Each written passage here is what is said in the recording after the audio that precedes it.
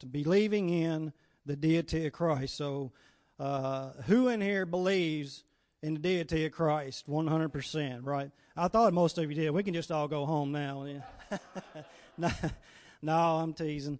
I know that you do, and I hope that you do, but I believe that you do because we would not be doing this just for giggles, But we do believe in the deity of Christ, and I'm going to read in the book of John from my scripture text, chapter 1 and verses 1 and 2 to start. And so the reading begins like this. It says, "In the beginning was the Word, and the Word was with God, and the Word was God. He was in the beginning with God." And I want to go to chapter 10 and verse 30 of John. And read that passage. And John chapter 10 and verse 30 says, "I and my Father are one." Now we'll read chapter 14 and verse 9 of John. And John 14 and 9, I'll get it right here. "Jesus said to him," and this is Christ talking to Philip here, where he says, Have I been with you so long, and yet you have not known me, Philip? He who has seen me has seen the Father. So how can you say, show us the Father? And that's referring to when Philip was asking him, show us the Father. And Jesus says, if you've seen me, you have seen the Father, Philip. How can you ask that? Have I been with you so long that you have not believed yet? You did not know. Glory to his name. From there, I want to read chapter 17 and 5. And it reads like this. And it says, "And now, O Father, glorify me together with yourself with the glory which I had with you before the world was." Glory to the name of the Lord. So before the world was, Jesus was with God in heaven. They were one and the same together in heaven before time. And I want to jump to Revelations 19 and 13 and read this passage. And 19 and 13 reads like this. And this once again is John doing a speaking where he was at the island of Patmos when he was exiled there by the Romans. And we know that in Revelation this is where John was given the revelation of the Lord, and John was saying this: he was clothed with a robe dipped in blood, and his name is called the Word of God. His name is called the Word of God. Let us pray. Lord, we thank you for this day. Lord, thank you for this time to be in your house again. And as I try to speak your word today, Lord, be my eyes and ears, be my knowledge, Lord. Be with me. Give me the wisdom, Lord, that I need to speak your word truly and correctly, Lord, for I know it's all in you, and I believe in you, and I give you the praise and glory. And let the church say, amen. You may be seated. All right, so believing in the deity of Christ. Now, in the book of John speaks on this matter about the deity of Christ, who Jesus was in relation to God. And speaking of the different events that had taken place, is not necessarily in chronological order, but it's trying to prove that Jesus and God is one and the same. And we read some scriptures there that showed that to start out. And John is referred to as the disciple whom Jesus loved. Right? So we know that Jesus really, like I said, loved John. And so the book of John is excellent to read in understanding the things that Jesus had said and done. And some of those things I want to bring out are the 7 I am statements given by Jesus in John. And I'm going to go down through here and read them for you. The number 1 is, I am the bread of life. I am the light of the world. I am the door. I am the good shepherd. I am the resurrection and the life. Now, I am the way, the truth, and the life. And number 7 is, I am the true vine. Now, maybe you recognize some of these as the 7 I am statements that Jesus has given. They're mentioned in John. These statements that were given by Jesus to show his deity with God. See, when Jesus was here on earth, he had to basically prove himself, because no one just took it for the truth. I've heard it said in society today, in the news, what is that? They calling it fake news. Fake news is going out, and when things get put out, especially ever since we've had the internet, there's a lot of information put out, and jokes are even made about, oh, where'd you hear that on the internet? Did you read that? So, and I'm sure you're like me, you don't believe everything you read, you don't believe everything you hear. And you want proof of it. You want to believe it. So not only did Jesus give these 7 I am statements, he also had miracles that he performed that to try and prove his deity with God. Okay, and briefly on those, 1, he turned the water into wine. Number 2, he healed the nobleman's son. 3. He heals a paralytic man that was paralytic for 38 years. Jesus feeds the 5,000. And we know that they only talk about the men on that, so that number was even greater than that. Number 5, Jesus walks on the water. 6, Jesus heals the blind man. And 7 that I had wrote down was Jesus raised Lazarus. All right, so those were 7 miracles mentioned in John that Jesus had performed to try and prove his deity with God, because Jesus could not have done that just a man like I am. He had to it had to come from God, because only God has that power to be able and do that. Now, why is it Jesus was? Because we know that he was born of that virgin birth from Mary. And he was the Son of God that had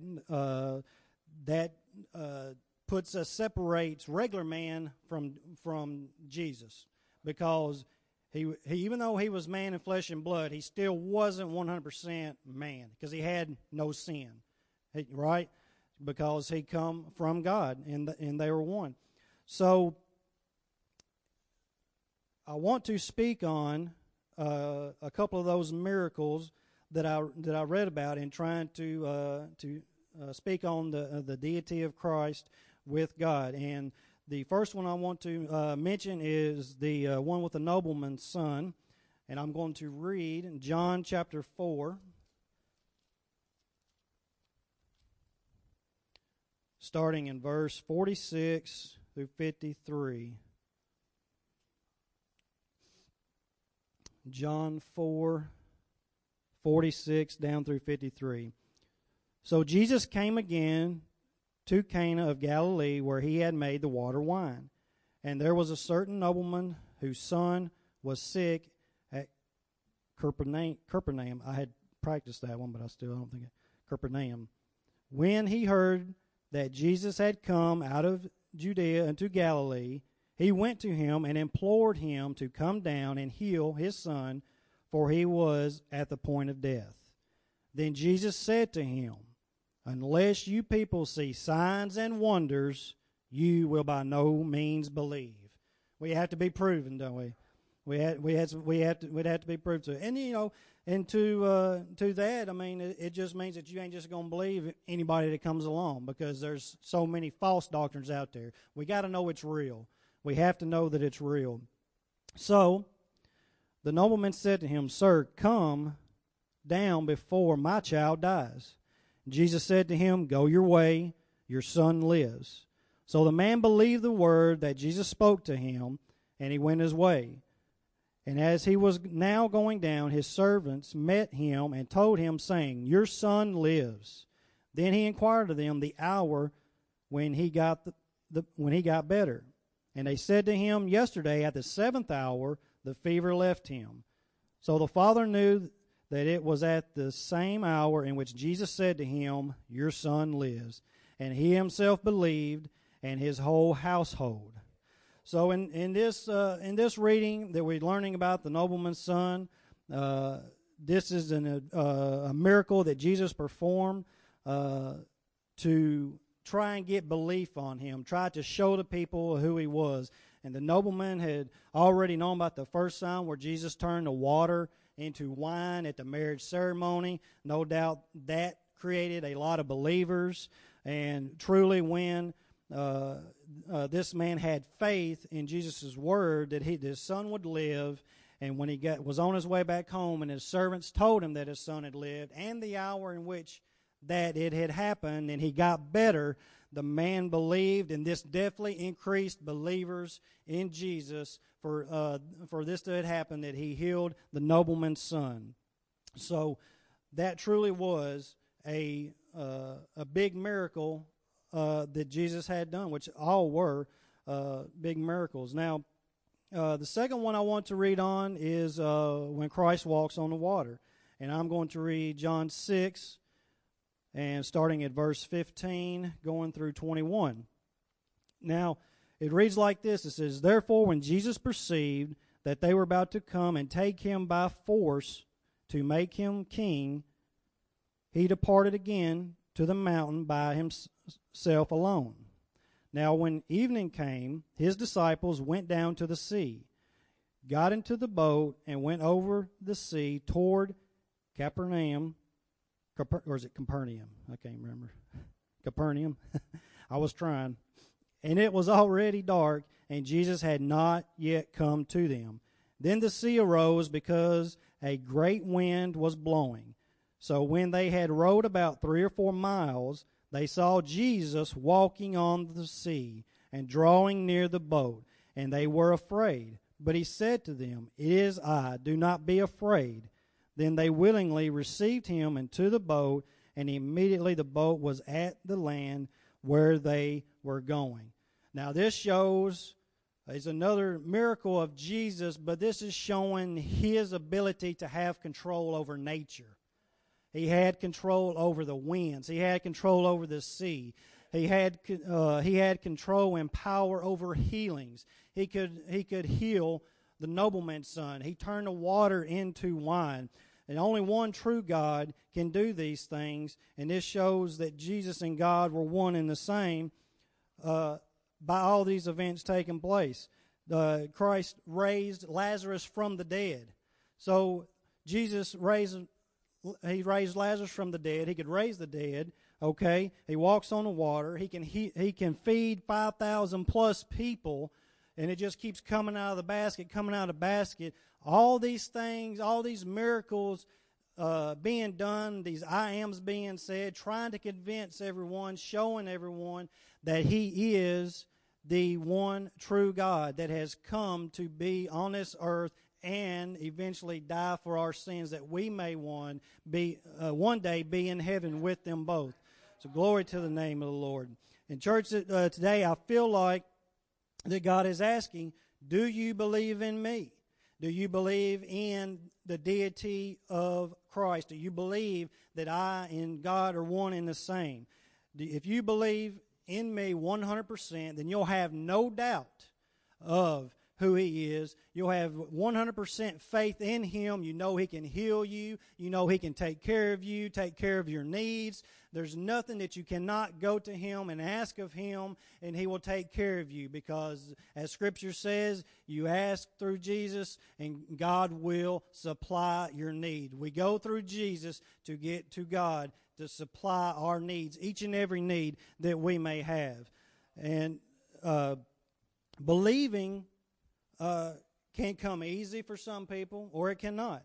And to believe means to simply accept as true, or to trust or have faith in.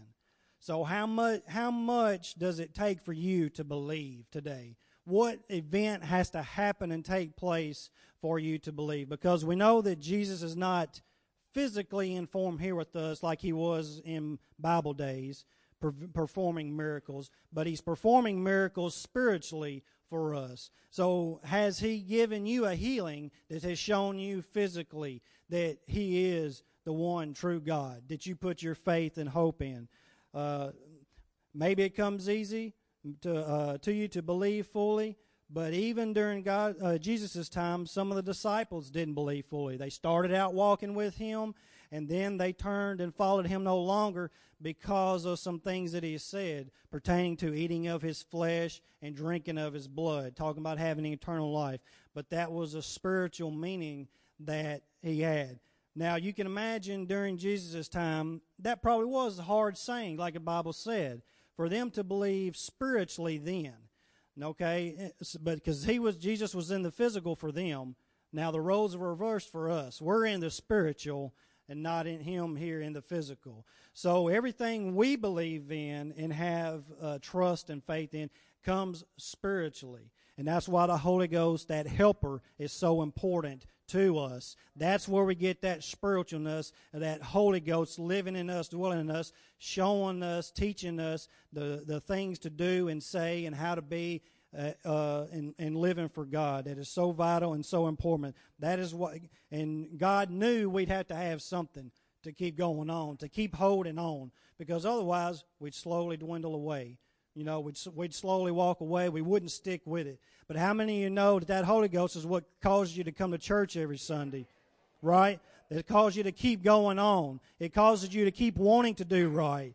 Right? Amen. Glory to the name of the Lord. It causes you to do things that you wouldn't normally do yourself because we think things a certain way. We try to see things as we want them to be, and they're not necessarily that way because we don't have that spiritual gift that God has of knowing what's coming down the road, knowing what's best for us. We think we know what's best for us. We try to go down that road. We try to force it that way. Well, this is the way I want it. This is the way I want it. But that's not the way it's probably meant to be. And God says, hold on, I'm not going to answer that prayer because I see what's coming down the road. And then we kind of go on, well, God, I know you kind of told me I shouldn't do that. I shouldn't go down this road. But I really want this, God. I can see the benefits of it, God. I really want it. I'm going to head that way. And God says, no, that ain't the way I want it. And then he will cause something to happen to potentially take that away from you. But he will bring you back to him as well, because we will eventually see his truth and his faith and his believing in us and his power in us. As long as we have that Holy Ghost and hold firm to it, we always can go to him and we will see the light eventually. It might take a while. We might get bumps and bruises. We might, like the song that Sister Darlene Mama sang, have a battered ship that's been torn. You know, some of that could have been on its own. Some of it we could have brought it on ourselves. You know, but God will take care. He will supply if we have our faith and trust in him. And our relationship with God is based on belief. We have to first believe in him and that he sent his son Jesus to this earth to die for our sins. And some may just simply believe the Word of God when they read it, and others have to have a very real experience for them to believe him. And on that I want to read about Thomas. Some of you have heard the phrase doubting Thomas. What are you, doubting Thomas? Well, we're going to read that in John chapter 20, and I'm going to read verse 28 and 9, or 28 and 29. In John chapter 20, verses 28 and 29, and it begins reading like that. And this is when Christ appears to the disciples, you know, after he had ascended to heaven. This is after the crucifixion, okay? And Christ appeared to disciples without Thomas.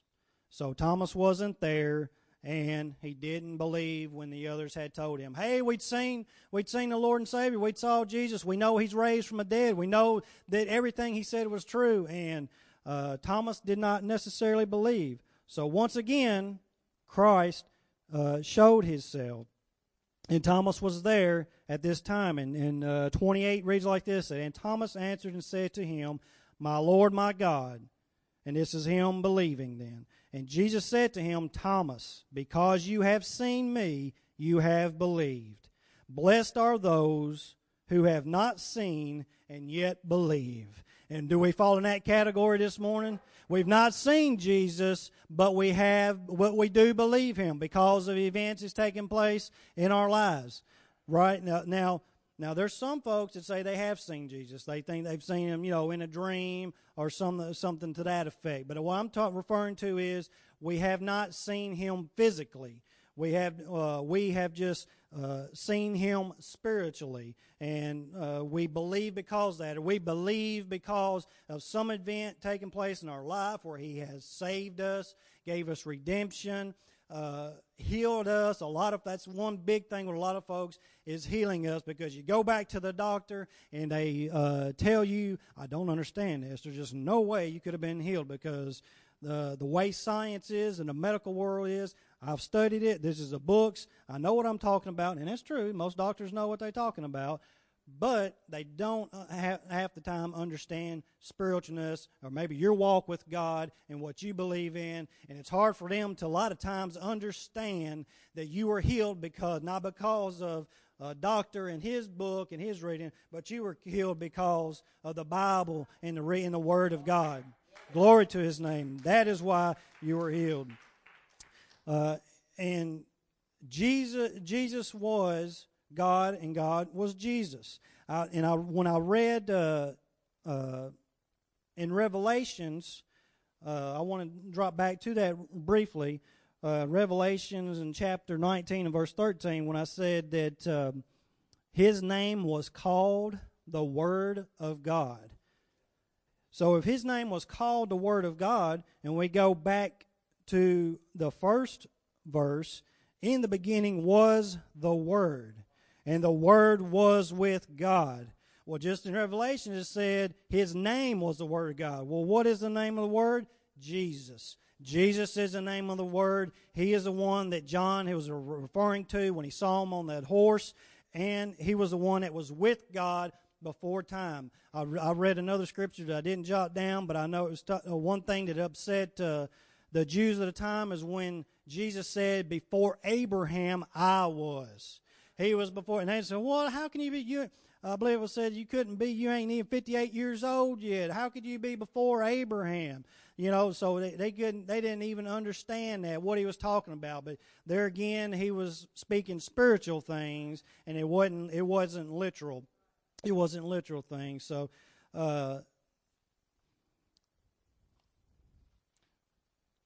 Praise your name. Glory to the name of the Lord. All right, I believe I had went through my notes. Praise the name of the Lord.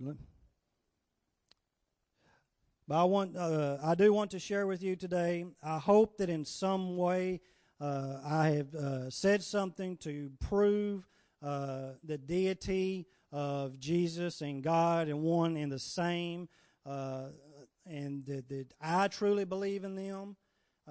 In God, I truly believe in Jesus. I know that he was a man as I am, but he was also God. He didn't have sinful blood nature like I have. He was truly come from God, and I believe in him 120%. I try to go to him every situation, every need that I have in my life, because I know that he is real. I feel that he is real, and I believe that y'all do too. And I know we feel it on a daily basis, on a weekly basis, on a yearly basis. I'm just like so many of you. I wish that I had done it so much sooner, because when something is real and you grab a hold of it, you stick with it. And Jesus is real today. God is real today, and he's real forevermore. And there was one other thing I wanted to share with you. And that was before Jesus was arrested and charged and crucified, when he went to pray in Gethsemane, when he prayed to God about the work was done, he had completed the task that God had given him. Do you know, church, that Jesus prayed for me and you. The Scripture says He prayed for the believers yet to be. So while He was still man in the flesh on this earth, before He was crucified, He prayed for each and every one of us that was to come. And that gives me joy and hope this morning to know that while Jesus was on this earth, He prayed for us and get to give us encouragement while He was there before He was crucified. So I'm going to keep on holding on. I know that you are. Oh, I forgot one other thing too. Praise the name of the Lord. I wanted to say that one day you and me will be glorified in heaven with God as long as we hold fast and keep on believing in Jesus Christ. And I hope and pray that I see each and every one of you in heaven, and I know that I will. Praise the name of the Lord, and stay fast to God's Word, because the Word is truth.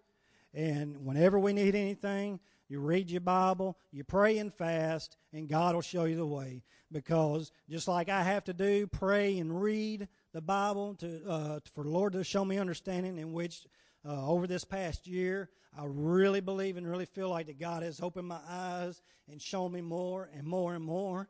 And I know that He can do the same for each and every one of you. We hold fast to Him. So praise the name of the Lord today. Amen.